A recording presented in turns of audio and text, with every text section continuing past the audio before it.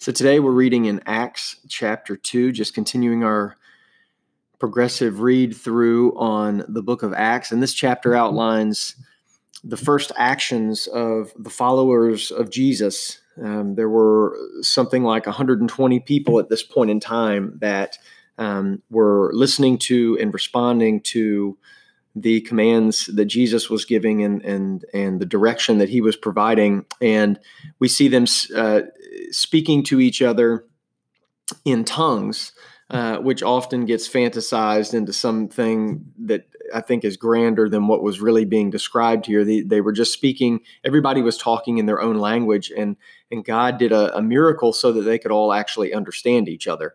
And so we see that at the beginning of the chapter, and then we see Peter stand up and deliver a sermon, which really lays the foundation for what the church would stand for and the way the church would grow and what it would teach. And we see at the end of the chapter a picture of what community looked like for this early group of followers of the way, as it was called. A small thought that I kind of had while I was reading this morning, I noticed that when the people watching these disciples or apostles speaking in tongues, they were trying to figure out an explanation for this, and they didn't assume God as part of their list of choices of explanations, and so they instantly assumed that these people were drunk. And I think sometimes we tend to do that. I certainly tend to do that. I tend to look at a small set of circumstances in my life and assume God's not involved in it. Like, for instance, if I make all the lights on the way to the office in the morning, I just assume it's chance, because God wouldn't bother involving himself in my life in such a small way at the same time that there's a major, cause or issue that he needs to be speaking to. And it's just a natural thing that I do.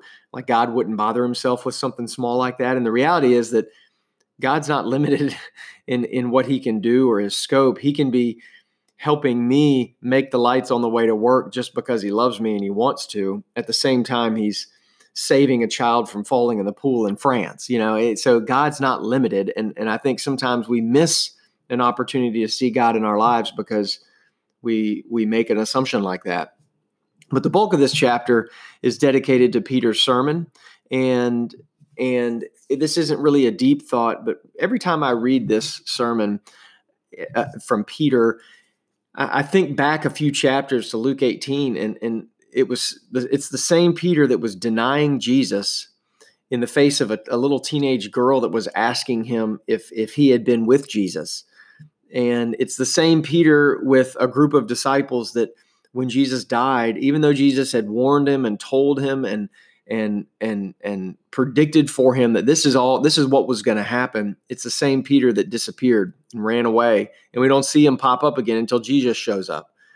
And it's the same Peter that we can kind of see, we can almost see him connecting the dots between the things that Jesus was saying and Jesus was teaching and what was happening. And I say all that to say that Peter gives me hope. Every time I think about Peter's story, the same guy who was denying Jesus, who's now the visual spokesperson for the Christian faith, to the beginning of the spread of Christianity.